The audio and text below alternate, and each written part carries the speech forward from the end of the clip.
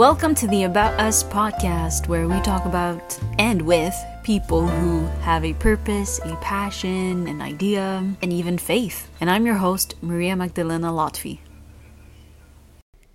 Hello everyone, the About Us podcast is back, and for the first episode of 2021, our guest is the sweet Karen Ayoub, the creator and host of the Service in Practice podcast. Karen has been very patient with me, so first I want to thank Karen because I took a long time to edit this episode and to release it, so Karen, thank you so much. I've never met Karen in person, but on social media, on Instagram, we connected and we interviewed each other. As a matter of fact, she interviewed me for her own podcast, which I just mentioned, Service in Practice, and we talk about service and languages and translation, so make sure to check this one out. But in our episode on the About Us podcast, we're talking about a lot of things: imposter syndrome, friendships, work-life balance, and faith, and of course her podcast again. So make sure to go follow her podcast on Instagram and to check it out and listen to the episodes. Without further ado, here is Karen in her own words. Hi, Karen. How are you? Hey, Maria. I'm doing well. How about you? I'm good. Thank you. So thank you for your time and thank you for, being there. And I'm excited for the questions on service and your podcast. So yeah, thanks. Thanks for having me. I'm also very excited to be on this side of the table, or the virtual table, if you will, and excited to talk about myself and my podcast as well. So actually, that's the first question. Introduce yourself. Who are you? Where you come from? What do you do? What have you studied? Do you work or not? So I'm from New Jersey. I was actually born in Massachusetts, but I've lived in New Jersey for most of my life. To your question about what I do and what I've studied, so I work in the medical device industry as a manufacturing engineer. I recently started that job in February of 2020, and I'm really passionate about the industry being in the world of orthopedic implants specifically. And my role as a manufacturing engineer is to focus on the production and quality of medical devices, looking for ways to improve the process and the design of these medical devices that really have the ability to transform the lives of patients and surgeons. And then I studied biomedical engineering at NJIT, or the New Jersey Institute of Technology, again, being very passionate about this industry and wanting to see ways in which I could help people, but also kind of leverage or use the strengths that I have. Specifically, I really liked math and physics, so I thought that engineering would be a really great way for me to apply them to actually this medical field. I guess I was debating a number of different paths. When I was at NJIT, one of the things that was on my mind a lot was, should I, like many other people who start with the biomedical engineering major, should I go into medical school or not? I also had a period of time where I was contemplating switching something completely different. I thought about becoming an English major and I really got into writing. And I think that's what made me want to do that. I'm grateful that I stayed in my major, because I think that when I started doing an internship at the company where I currently work, the medical device company, it made me really fall in love with that world. And although I saw a disconnect between what I was learning in my classes in university and the real world, I still kind of stuck it out because I knew that I wanted to end up there. I'm grateful that I stuck it with my path. Wait, okay, so you enjoy writing, I do. I mean, I don't think I've done it as much recently. I was pretty involved early on, and when I was in university, my first 2 years, I was a writer and photographer. I think also a copy editor. Yeah, for my university's newspaper. Okay, we share a lot of things. Student newspaper. Yeah. I also did a little bit of writing here and there for other projects, or when I was involved with the Coptic Society of Newark. So that was student organization between Rutgers Newark and NJIT, which was my university. I was pretty involved in the organization and got to use some of my, abilities and skills in writing for different endeavors or projects that the Coptic Society is doing. And what kind of photography? I did a lot of portrait photography, actually, for the newspaper. I think I had to do headshots for the staff. So I did that. That was pretty fun, because I think sometimes when it's someone that you don't know very well, it's a little awkward when you're taking these photos, especially, I have this nice fancy camera and I'm on the other side and they're like, who is this girl? Why is she taking my photo? Right. But I think there were a few instances where maybe I did know the person a little bit, or maybe I got to know them because it was a little bit of a longer photo shoot, if it was they were actually being featured in an article versus just a staff headshot. Right. And it allowed me to get to know the person. And it was pretty fun actually doing these photo shoots. There might be some pictures that come out a little silly looking. Right. But we bonded over that, even if we didn't really connect on any other levels. It was just this shared experience. I think when you do a photo shoot, no matter what side of the camera you're on, there's like this vulnerability that comes out. You get to like see the person up close and like who they really are. And if you're the photographer, you're also like being very mindful to who that person is, but also very like considerate as well of like, are they comfortable with me being this close or showing this part of them? Great. Okay, cool. I wasn't expecting to like talk about photography and writing and all.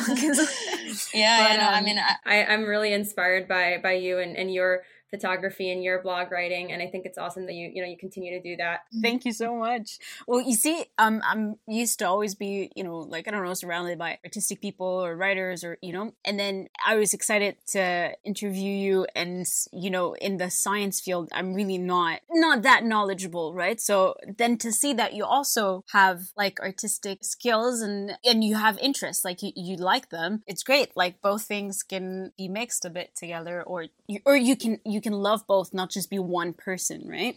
Yeah, for sure. I think that sometimes for me, I have to put in more effort to allow that creative side of me to come out, to exist and to thrive. I need to nourish it by, engaging in activities or conversations that are related to the creative side of me. I think there's a lot more to life and a lot more that I've learned about myself through these creative pursuits. Like you mentioned before, the fact that I started a podcast, that was something that was very different and out of the box for me.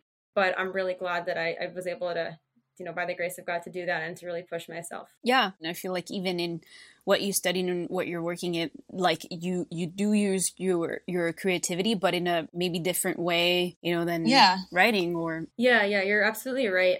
It is creativity in a different way. It's sometimes looking for solutions to problems, where in the manufacturing world, sometimes there's this perception of like, we've always done it this way. Like, why should we change? And sometimes we're forced to make a change because something goes wrong with the way it's always been done. Or maybe we're not forced to, but there's a better way. And it's like, how can we do this while still abiding by the rules, the regulations, all the quality principles? Or how can we do this without incurring like a high cost or, putting in all this effort for a project that may not have high return? So it's like definitely thinking about a little bit outside the box like that.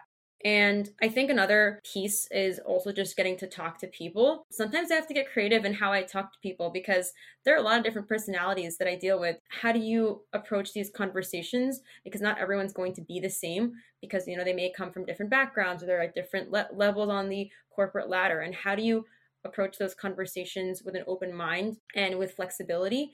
And going back to what I said about, the headshots, like this vulnerability that, okay, you're having a conversation with a person and like, it's not just about getting the job done. This is another person, on the other side of the table, or if you're, working remotely, like on the other side of their screen, how can you reach out to them and have a meaningful connection with them that at the same time will help you succeed in your job and, help the business succeed overall? It's a very like interesting way to think about it. I don't think I've ever described the communication piece of what I do and like that's a way of being creative, but it really is sometimes that like, I guess, emotional intelligence piece. It really stretches my brain in the same way that I feel like I'm stretching my brain if I'm like sitting down to like write something. Because it's like if I'm writing an email, right, it's like, how does this email going to sound? And it's the same way. It's like if I'm writing a blog post, like how is that going to sound? No, yeah, true. And like, it just shows the importance of communication and like how it could like bring people together or separate them. That's a really great insight. During your studies or at work, like what are the challenges encountered?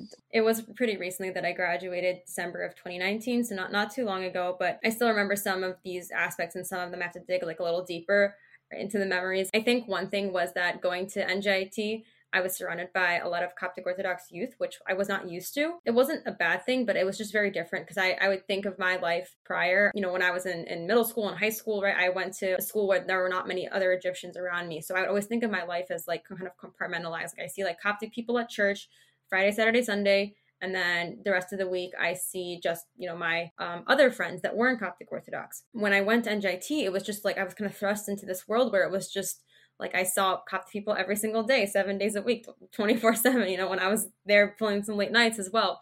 And it was just something to get used to because I guess the way that like my profile of friends, if you will, right, like it slowly became more Copts. And I'm very grateful for the friendships. I have some people that I went in not knowing and then now we're like best friends and we, we're very, very close.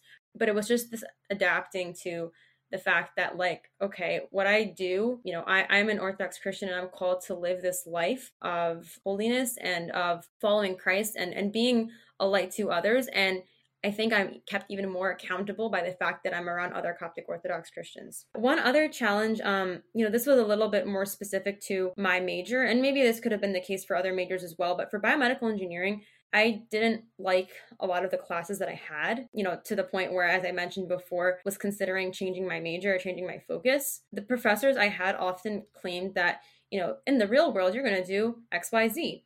And this is why you need to learn the content that I'm teaching you. You need to go along with the style that I'm teaching with. And it was sometimes frustrating for me because I did an internship pretty early on. So in the summer between my sophomore and my junior year at the medical device company where I now work full time. And I was like, this is what the real world is like. So my professors have been wrong all along. And then going back to the following semester and then seeing this like clash almost between what the professors who had been in industry 20 years prior were saying and then like what I had just experienced a few months ago in the summer. And I think it was tough because I was at that point just like really just ready to get out. And I definitely pushed myself to finish a little early, which, if going back, would I do that again? I'm not really sure. I'm definitely grateful to be where I am now. But I think because of that clash, I was so ready to be done. Yeah. And then also coming back from my summer internship, I wanted to bring back things that I learned in the real world to school, to, my group projects. And I think it was hard because the people that around me, like my fellow students in my major, a lot of them started to treat me differently after like I came back that first summer because, maybe they were, unfortunately, maybe they wanted to get a position at a similar company, but they weren't able to, so they were jealous. So they kind of snubbed me, or they tried to use me to get into that company and like, be like, I know Karen. And, I wasn't in a position to really help them. And it was tough to, have people treat me differently, or people that I thought were my friends, or people that I thought I could trust. And then, they would kind of, stab me in the back, for lack of better terms, because of however they felt. So that was another challenge as well. The part where you were saying, like, when you were, I don't know, like, your life felt like compartmentalized. Sorry. Yeah. Sorry. Like how, like, every Friday, Saturday and Sunday, yeah, like it was church people, and then, it was different. And then all of a sudden, university, you saw a lot of Coptic people and all that. And the same thing happened to me. Like I really relate to that part. But I also wondered, do you feel like the non-Coptic people or non-Christian people, it doesn't matter if you shared your faith or not, but the fact that they knew, let's say, that you're a believer and all that, do you feel like you were taken less seriously? Or though, like, you're very educated, knowledgeable, and intelligent, right? But, like, you could be, like, seen as not really credible. Actually, I don't think I encountered that. I think that in university, I did have friends with other faith backgrounds, or even, they didn't believe in anything. They proclaimed that they were atheists. And I didn't see anyone as, treating me less or doubting my credibility because of that. People were quite either respectful or even just neutral. Yeah. And then I think now that I'm, working in the, quote unquote real world, I think people are definitely very respectful, and, sometimes they have even admiration, even if they don't believe the same things I do. But, they understand, for me, my faith is important in terms of the values that I have, how I show up to work, right? Like, what am I going to bring to the table? Yeah, it's going to, I'm passionate about what I do, but I'm also honest in what I do. And another thing is, just people recognize, like, I have the commitment to, on Sunday, like, I'm going to go to church. And if someone asks me to do something for work on Sunday, it's going to be very hard for me to say yes to that, because that's a clear priority in my life.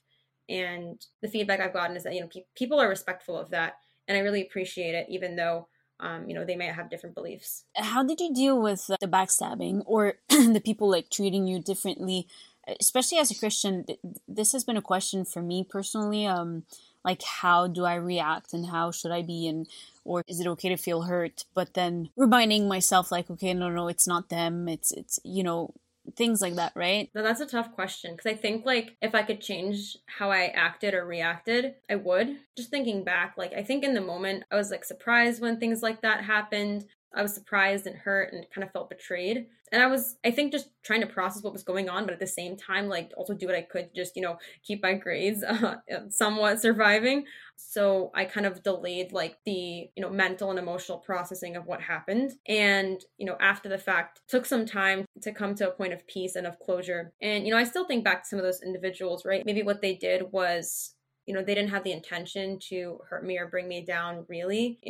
There's a lot of other things that could have been going on. So I try to be mindful of that.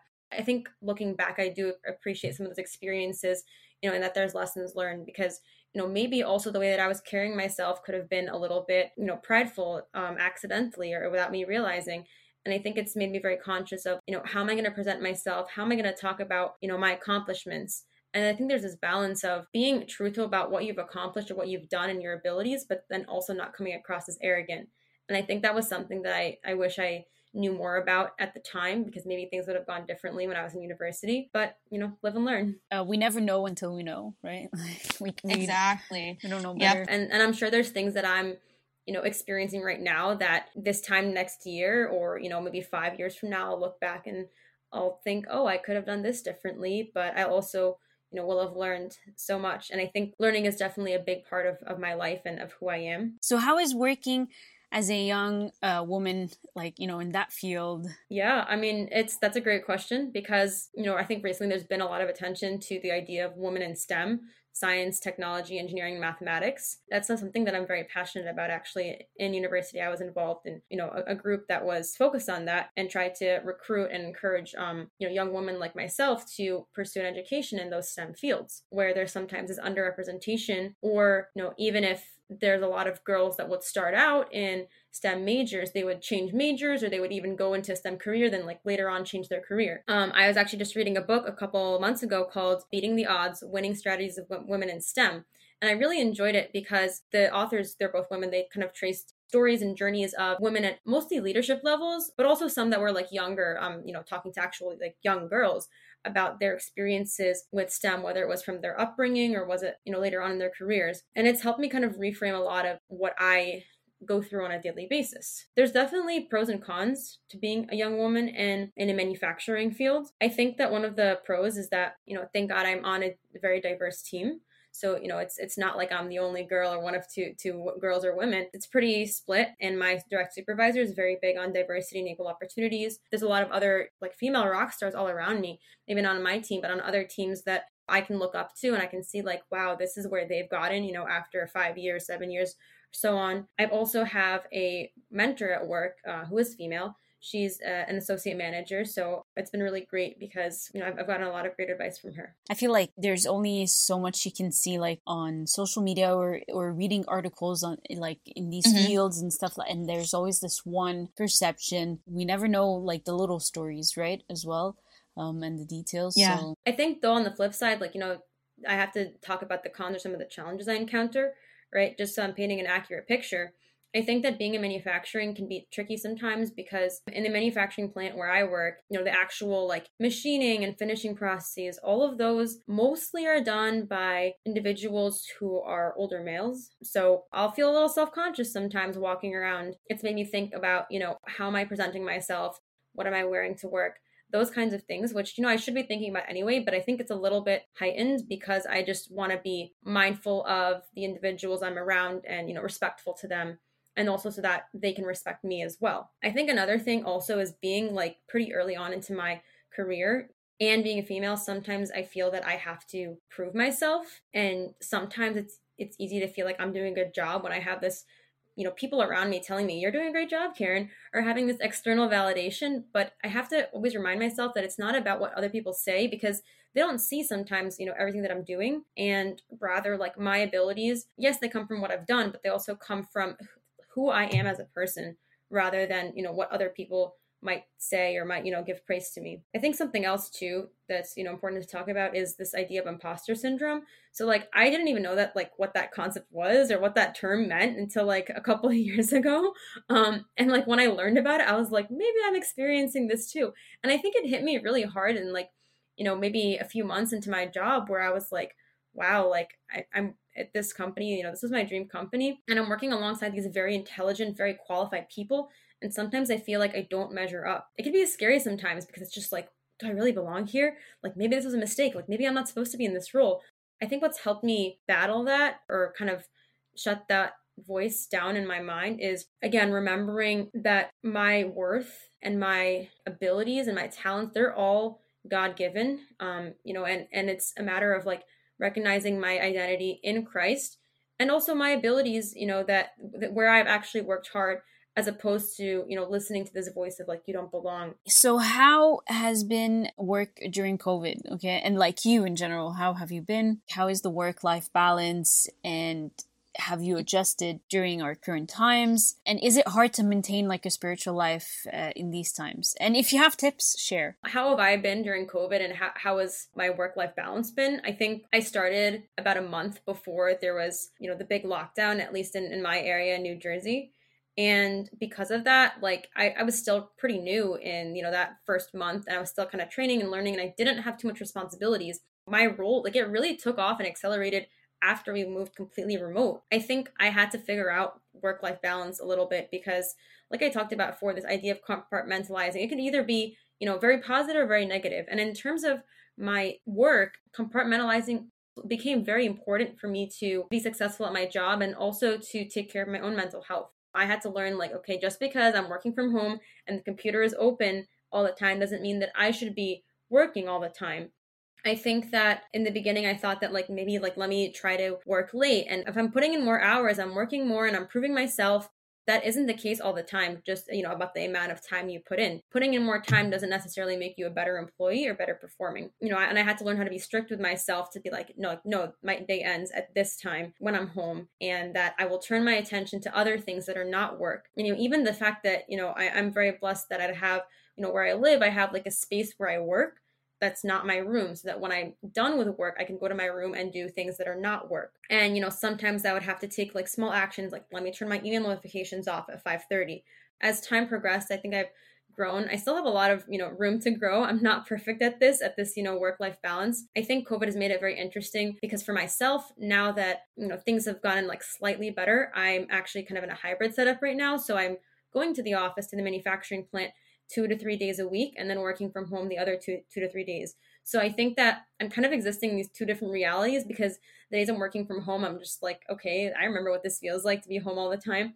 And then when I go into the plant, I'm like, oh wow, this is, being in person and getting to have meetings in person instead of over Teams or over Zoom. So it's just like kind of being able to toggle between both worlds that I have to do. I think in COVID times, it's important, not just competence, not just like being good at your job, but adaptability is so important and becoming even more important, whether you're at the individual contributor level or at a leadership level. You mentioned proving yourself. The one thing I learned really, because I felt the same too. I felt like I had to work harder and all that. And I think the one thing I learned was that if you're who you are, but like who you are, like as long as you're honest and like, I don't know, you have all these boundaries, values and all that, it's gonna pay off in the end. And you're gonna see that you are appreciated or you are on the right path and you don't need to change really who you are. I think also it's about, once I set those boundaries or make those decisions, to be confident in them and to not let just anything like kind of shake them, right? Like, oh, just because an email is going to come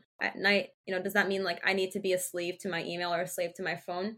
No, like, I need to kind of set those expectations for myself, and then at times be okay to communicate the expectations to others. I think another thing that, about COVID that has changed for me at least is to be a little bit more vulnerable and open with people. And, I think in the workplace, of course, with discretion, but, with the people that I really can trust, is like this understanding that it's okay to admit that you're not okay or that you're struggling sometimes. It's okay to ask for help. And I tend to be the person who is like, I'll say like, I got this, everything's under control. And people have said, Karen, like you seem like you have everything under control or you're keeping your cool. And like on the inside, it's like the complete opposite. Right? Because I'm trying to kind of keep that in to, maybe again, to like prove myself or to show like this certain level of ability. Whereas, maybe I'm not being true to myself and I'm not being honest with the people that I work with that care about me.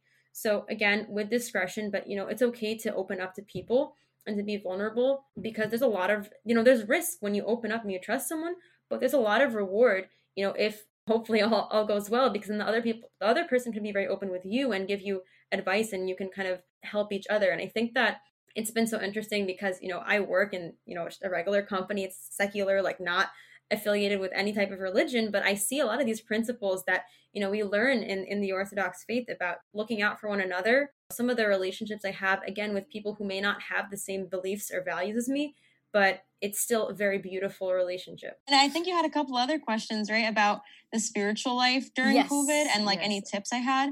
I'm pretty blessed that my parish continued to have, well, actually, we stopped having liturgy, for a couple months, but, after that it resumed. So I'm blessed that I got to continue attending. And also we had Sunday school and some of the other services initially on Zoom, and now we're kind of doing a mix of like some services on Zoom and some in person, just depending on like the timing and things like that. So I'm blessed in that sense, because I think it's really hard to stay connected and to stay engaged with our faith sometimes when we are at home, especially during the peak of the lockdown when we weren't able to go to church. It's important to be connected to the source, and this, idea that the gathering of the believers is really, really important to not just the success of the church, but it's, to our own spiritual lives on the individual level. When we were completely at home, I had to really like push myself, to stay connected to the source. One tip I would say is to fill your life with spiritual activities, fill your time, whether it's, maybe you do a Bible study with your family members, or I saw some other people doing Bible studies like over Zoom with their friends. For me, I spent a lot more time meditating or just being introspective, because when the world shut down, it was like I had all this time on my hands and a lot more silence than I was used to. And when I say silence, it's not just about like the absence of noise, but it's just like, okay, like I'm at home, I'm in my room, I can only look at my screen, for so many hours of the day before I get eye strain, right?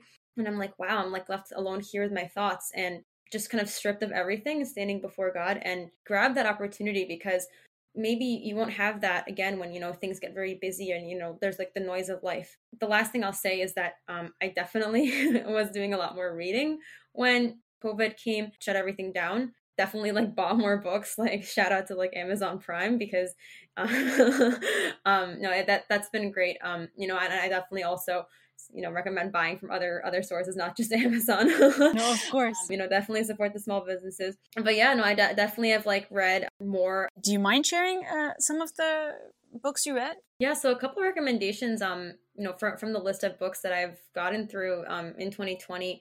One of them is called Rest: Why You Get More Done When You Work Less. This is a nonfiction book just about the importance of rest and like that separation from work. I think one thing that Rest talked about a lot was having a creative pursuit, or having, things that you do outside of work, but you get to still apply things that maybe some of the skills or some of the discipline that you have in work. So if you have like a project or a side hustle, they gave examples, right? For me, like that really was kind of the push I needed to work on, to start and to continue working on the podcast that I have, the Service in Practice. So that book was really helpful. And the second book I'd recommend is A Silent Patriarch by Father Daniel Fanous. And I really enjoyed that book because, it's about the life of His Holiness Pope Carlos VI, may God repose his soul. There's so many stories and things like about his life that I just didn't know, and a lot of applications for service. And, I've talked about that book, and guests have talked about that book on the podcast Servants in Practice, because I think it's been transformational for so many people. So, I have to recommend it. I think you're the second person also on the podcast to mention that book. So, yeah. Yeah, so when we were discussing together to set up a meeting for this podcast, you mentioned that you're a daughter of a priest. How is that? And are there misconceptions in our community, for example, regarding that? And have you struggled? Did you feel like there were expectations that you needed to meet and you couldn't meet them, or whatever, right? And is it now, like, that you're older? Is it how you are and all that? Like, is it different than how you thought, of all this when you were younger? Yeah, that's a lot to unpack. Okay, choose whatever you want. No, I'm kidding. No, I'm happy to speak openly about my experiences. And, like I said before, I think vulnerability is so important. So, I'm happy to share. Yeah, there's definitely a lot of interesting aspects to being, the daughter or the son of a priest. in the Coptic Orthodox Church. I think that there's a lot of, blessings, a lot of pros to it. I've gotten to meet so many people, through church-based events or things that, my father was attending. I got to have a really solid Christian education as a child and, a lot of access to resources. I think it's definitely contributed to, who I am as a person today as an adult. There were definitely some struggles, right? I sometimes felt like, oh, I can't do this because people are going to say this about me, just kind of being a little bit more in the public eye and worrying like, what will people think or what will people say? Which, I definitely identify that that's the case for like a lot of people. But I think it was a little bit heightened because, I had this like label, even to the point where sometimes I'd go to like a new place, new setting, right? And like I came with someone, they're like, oh, like, Karen, she's Abuna's daughter, or like this, like me, Karen, like, she's, and so-and-so's daughter. And I'm like, well, you can also just introduce me for who I am, like on my own. I think it's important that people like get to know me as a person before like, putting this label and like, that's it, like, I think another struggle is when I was a kid, growing up, I felt like that I was, different or would stand out sometimes for that reason, but I always wanted to fit in. And as compared to now, like you were asking, I'm now no longer so concerned with this idea of like fitting in or being like everyone else. And I'm at peace with knowing that, maybe, I'm different for one reason or another, whether it's, because of my family or my upbringing or right. But like, that's okay because it's really about like, how can my experiences, how can I use things from my experiences to help others or to guide others, if they come to me with questions. And in the same breath, how can I learn from the different experiences and different upbringing of other people? Thank you for sharing. No, I'm happy to. I think that like, as I mentioned with COVID and just I think as part of growing up, I've become like a lot more reflective on, my experiences, whether it was from childhood or even, from a few years ago. I think it's really important to have that self-reflection. Definitely in a prayerful sense and never in like a ruminating or like a woe is me type of method, because it can be really easy to kind of get stuck in this cycle of like, oh, this happened in the past or I could have done this differently, right? Like you can identify all these things, positive or negative, but always seeing it in the light of prayer and of, God has this perfect plan for me. And there's things that happen outside of my control that maybe I didn't understand, but, everything works together for good to those who love God. Let's take a quick break. Go right now. Follow Service in Practice on Instagram. Just type Service in Practice. You'll find the account. And there's also a link in the bio on Instagram. There's a link for the podcast itself. So for you to listen to the episodes, it's available on Spotify, on Apple Podcasts, and also Google Podcasts. So check this out. Go right now. Do that. And we'll come back in just a sec. Thank you. Now that's the question, and I think like that's what I wanted to get to from the beginning. Your podcast, it's called Service in Practice, right? Yep.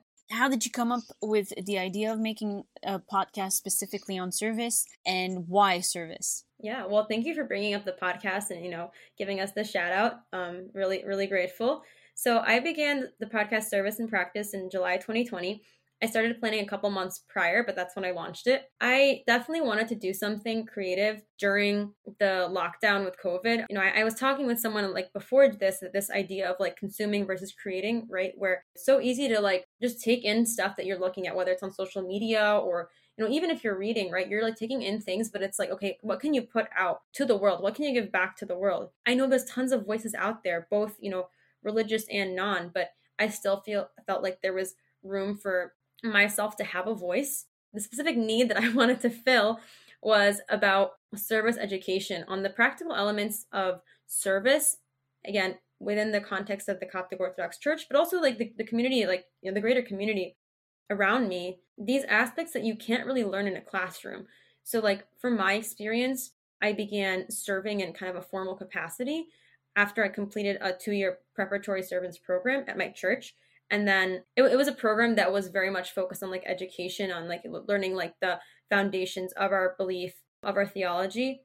But there was this practical aspect that wasn't always there about, like, what do you do in this situation, right? And I know that you can't have a recipe or a cookie cutter solution for every type of challenge you're going to find in service. But I wanted to at least, try to tackle the issues, even if just on a very small level. I also wanted to create the podcast to talk about non-traditional concepts within service, whether it's, thinking outside of the box of like, how can I actually be a servant and live that life where it's not just like a switch where it's like, Sunday or Saturday I go and I teach or I do this, and then like, for the rest of the week I'm just my own individual, right? And then also this idea of like there's other services besides Sunday school. I think that's the one that we kind of default to in the Coptic Orthodox Church, but there's really like so much more than meets the eye. Yeah. And not just at church or with kids, right? Also, like helping homeless people, or yeah, for sure. It's for me. I had the opposite as an experience. So I started service before doing pre-servant, and I listened to your podcast. Like the first one actually is about pre-servants, I think. And it and I remember I listened to it after, we call it discipleship, but after doing pre-servant, and I remember thinking, because it took me time to finish my program because I was moving from one city to another and all these things. And I was like so annoyed that I had to finish, and I was like, I already served before, right? Like, and so your episode came at the right moment. I wanted to know why, like the importance of it, or do we really need that, right?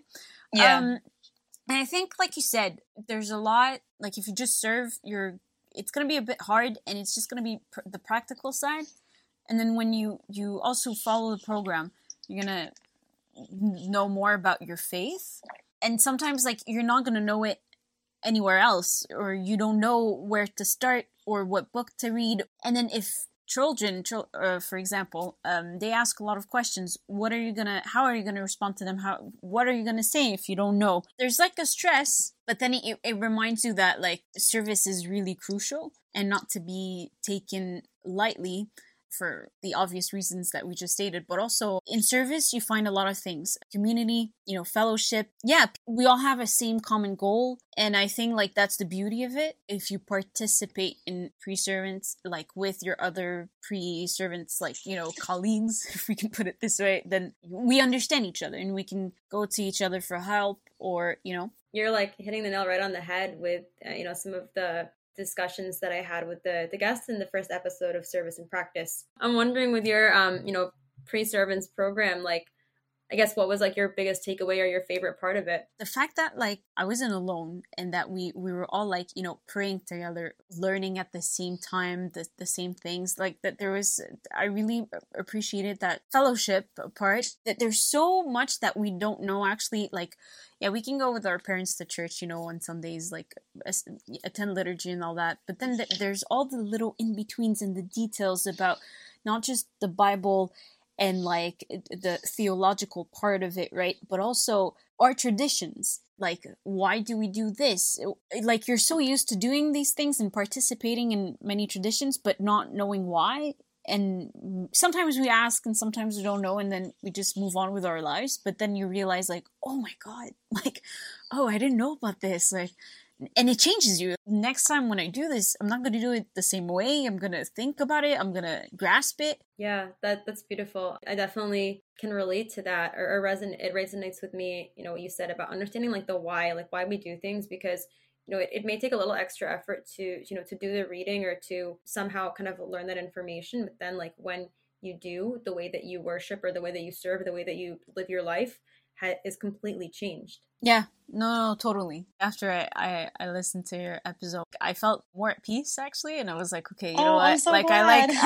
I understood that it was a blessing. Actually, I'm really happy to hear that. It warms my heart. For sure. But what is your favorite episode, like that you did on your podcast? The one that like, I don't know, taught you a lot, or so that there were a lot, I think, of great episodes. So I've done quite a few, and I also enjoyed talking to all the guests. But I think the topic that taught me a lot was episode number 3, and it's called "I Just Don't Have Time." And it was this concept of serving when it's not convenient and living a life of sacrifice. Because at its core, like, service is about sacrifice. You look to Christ, who is the pinnacle of service, and that his entire life, his entire ministry was all sacrifice. And I think that's why, it was really important to me, because I have to constantly challenge myself, like, in my service, like, am I actually sacrificing, or am I just doing what's comfortable and cozy for me? Have that check-in with yourself on a frequent basis, because, maybe you start something new and you have this like passion and the zeal, or, you feel like you're being challenged, but then it gets a little easier because you get better at it.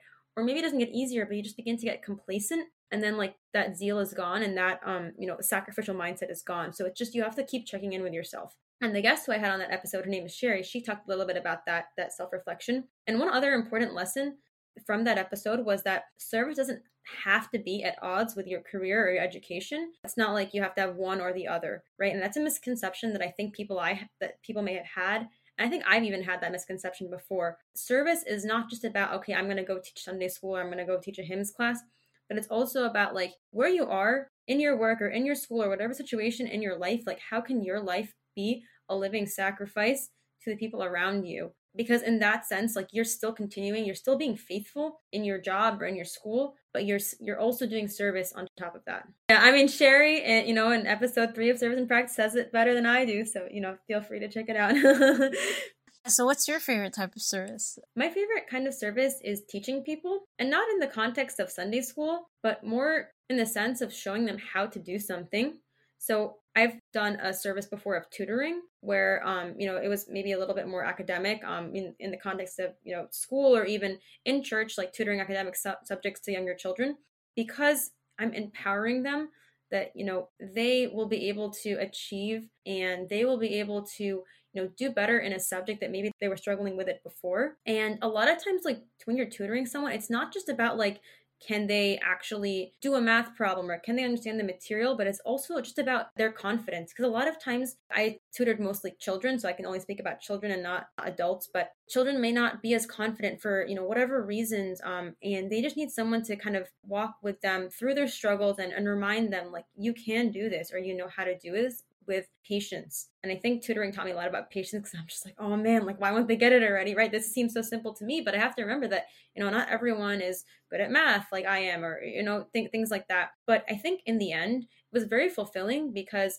I was enabling someone to do something that maybe they couldn't do before, or maybe they thought they couldn't do before, but by the end of it, they were actually able to. Are you scared sometimes to not be like, not yourself, but like not a good like role model? Or like, do you have this in your mind sometimes? Like, I have to give a good example, like are you self-conscious about it? Like... Yeah, for sure. I think it became pretty real for me when a few months ago, someone who is in high school, at my church, in my church's pre-servants program, approached me and asked me to be a mentor servant to her. I was mind blown. Glory to God, right? Because, I hope that, God will work in my life and the life of this individual, and that we can have a very fruitful relationship, right? But I think that like really was a reality shock for me, because it was like, it's not just like, okay, I'm a teacher in Sunday school or this or that, right? But someone is seeking out an individual relationship with me. I'm so grateful for the servant that was a mentor to me. I began getting close to my mentor servant when I was in maybe like the 5th or 6th grade, and I continue to now as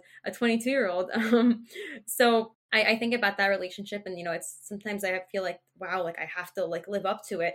And not just live up to a person, but it's the relationship that Christ had with his disciples, that discipleship, like how can I emulate that even on a smaller scale for again, this individual in high school who's approached me? For me, it's like a relieving answer, because like that's something on my mind as well. I have like non-Coptic people or like non-Orthodox Christians, for example, like listen to your podcast, and if so, like, and even in general, like from Coptic people and all that, like what is the feedback? Yeah, no, I mean, I think among the Coptic Orthodox, members of the audience, people are very happy, again, by the grace of God, to hear about this subject. I definitely got like feedback in terms of like ideas for people to interview, for topics to explore.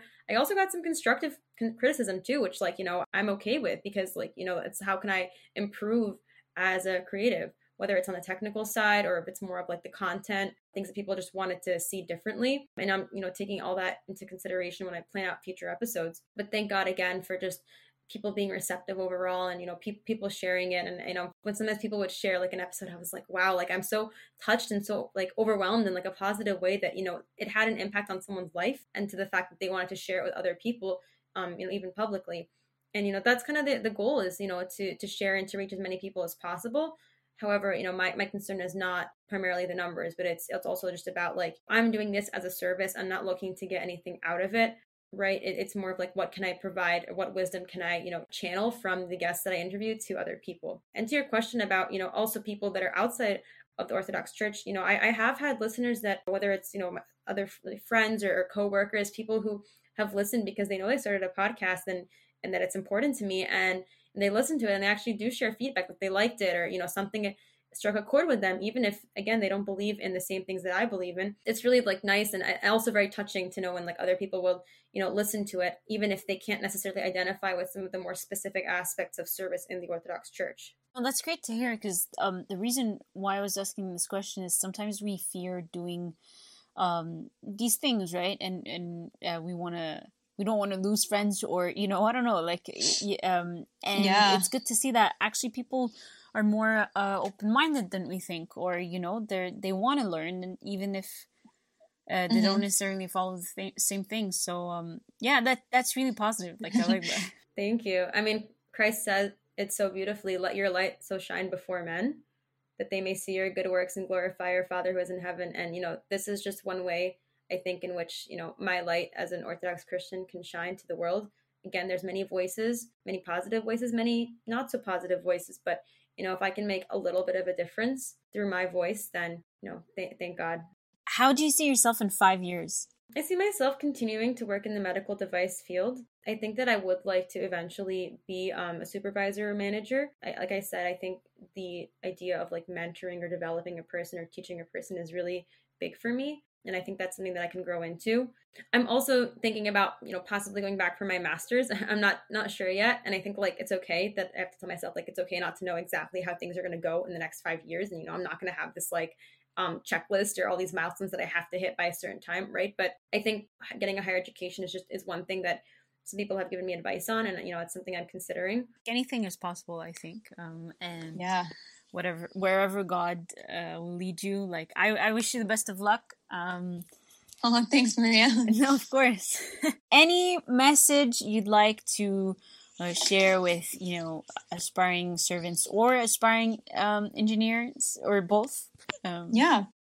I would say definitely number one, recognize our identity in Christ, because this is going to spill over into all aspects of our life, whether it's work or service. And recognizing that identity is helpful so that you don't begin to doubt yourself. You don't have that imposter syndrome or that voice inside of you telling you you can't do this. If that voice comes, shut that out. I think the other big piece of advice, and this is something that I'm not an expert to speak on, but I speak about it now because it's something that I'm going through on a daily basis, is my relationship with uncertainty. One thing that COVID has shown us is that uncertainty is just we had plans and then they went out the window. I had to learn how to be okay with that, and be okay with the fact that even if I make plans for a week from now, that could change, right? And I think that COVID kind of shook me and shook my beliefs on okay, how do I feel about uncertainty? And am I really willing to trust the future, both the short term and the long term, and leave that in the hands of God? On a daily basis, again, it's just this reminder of God is in control. And I have to be okay with uncertainty, because if not, I'm gonna drive myself crazy. I tend to be the person that likes to make a plan or have a vision and then execute according to that, exactly to the T. But I think that both in my personal life and my professional life, I've I've encountered issues, or I've encountered experiences where that's not possible, and just being able to let go is so big. So I would say that, for anyone who's young and new in engineering, or even in their careers, or in service, or both, right?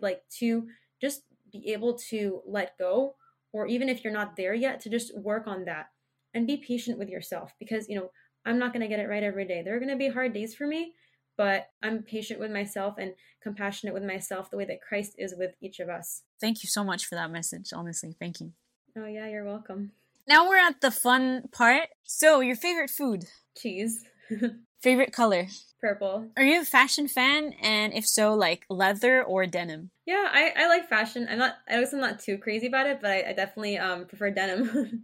Favorite place in the world? For me, it's the beach. I just love being at the beach, and wherever it is. I've been able to travel a bit and see beaches, across different continents, so different, parts of even the United States. And it's all very different in some ways, but there's also this kind of common thread of the sand and the waves, and the fact that the waves come and then they'll recede. And I think it's very calming for me to be there. And I'm that person that's always every summer, let's plan a beach trip with my friends. like every week, right? Because I just really do like being there and feel very much at peace. Have you visited beaches in Egypt? Yes, I have. I went to the Red Sea. I also went to one of the beaches on the Mediterranean Sea. I think it's called Marsa Matruh. Yeah. That was fun. Yeah, but it was many years ago. Favorite Bible verse? Yeah, so my favorite verse is Jeremiah 33, verse 3, which says, "Call to me, and I will answer you, and show you great and mighty things which you do not know." And in this verse, this is God speaking to the prophet Jeremiah. And I learned this verse actually when I was in preschool. I went to a Christian preschool or day school as a 3-year-old and a 4-year-old. And we had to like memorize different verses from the Bible every week. And I had like all of them, I think, like printed out on like a paper. Like it'd be like printed out like really big. You know, there's a verse that's like maybe 15 words long on a piece of paper. And like I had them all like hanging in my room. And like for some reason, this one stuck with me. And I don't really know what it was at the time. But I think as I grew up, I like appreciated that verse because, you know, the first part says, "Call to me and I will answer you." Like knowing that if I pray and if I am speaking to God, he will answer. Not on my terms, but on his terms. And I think the second part of the verse also speaks about like what I said earlier, this idea of uncertainty and what my relationship is to it. He says, "I will show you great and mighty things which you do not know." And it's like, we have to acknowledge that there's uncertainty. He says, "which you do not know." And like, that's okay because those things that I do not know, he says they are great and mighty, and that God will reveal everything in due time. And it's going to be like beyond what I could have imagined, better than what I could have imagined. Favorite saint intercessor? My favorite saint is Saint Anthony, you know, one of the Desert Fathers, the father of monasticism. You know, there's so much to learn from his sayings and his life. I really enjoyed the book, The Life of Saint Anthony by Saint Athanasius. 3 things you do on a rainy day. So I'm a big like tea or coffee person. Like I just love to be like cozy, and like I'm also like a mug person. So I'll definitely like, you know, kind of sit you know, with a book and like read you know, with my like tea or coffee in hand. Another thing that I do on a rainy day is journaling. And then the third thing is baking or cooking. I definitely enjoy that a lot. Cool. Yeah, we have things in common like that. Yeah. Favorite music, singer, album, song? I don't know if I have a favorite like singer or band, but I like the alternative and indie rock genre. I guess a couple artists that I've been like, you know, cycling through. One is George Ezra, and then one is called Same Motel. Favorite movie or book or both? So favorite movie is easier. My favorite movie is The Breakfast Club. Oh, cool. Yeah. A little older, but I think it speaks to me on like a lot of levels. Like I think on, you know, one way was just this idea of like the characters like going in, like there are these like labels, and by the end of the movie it's like you're seeing like, okay, but there's more to them than just these like labels or these preconceived notions. And for me, I think that was really big because, you know, I've experienced that, whether it's like the label of like, oh, you're a girl, or you're, you know, the daughter of a priest, like we talked about before, right? But it's like there's more to people than meets the eye. If you couldn't pursue engineering, what would you pursue? I think I would do travel photography. No way. Yeah, no, it's pretty fun. Like I said, I've gotten the privilege or the blessing to travel a little bit. You know, I'm definitely not a professional, but I think that would be something I would like maybe pursue like more seriously, you know, if I wasn't engineering. Yeah. Thank you so much for your answers, for sharing, for being really open. I really appreciate it, for your generosity and your time. Thank you. Oh no, I'm really happy to do this and happy to share my experiences. Thank you again for having me on the podcast. May God bless you and reward you for all your work and your service. Thank you. You too. We hope you liked this episode, and if you did, please write a comment, send us your feedback, share it, and follow the About Us podcast on Instagram, and follow our guests. Thank you so much for your support, and see you next time.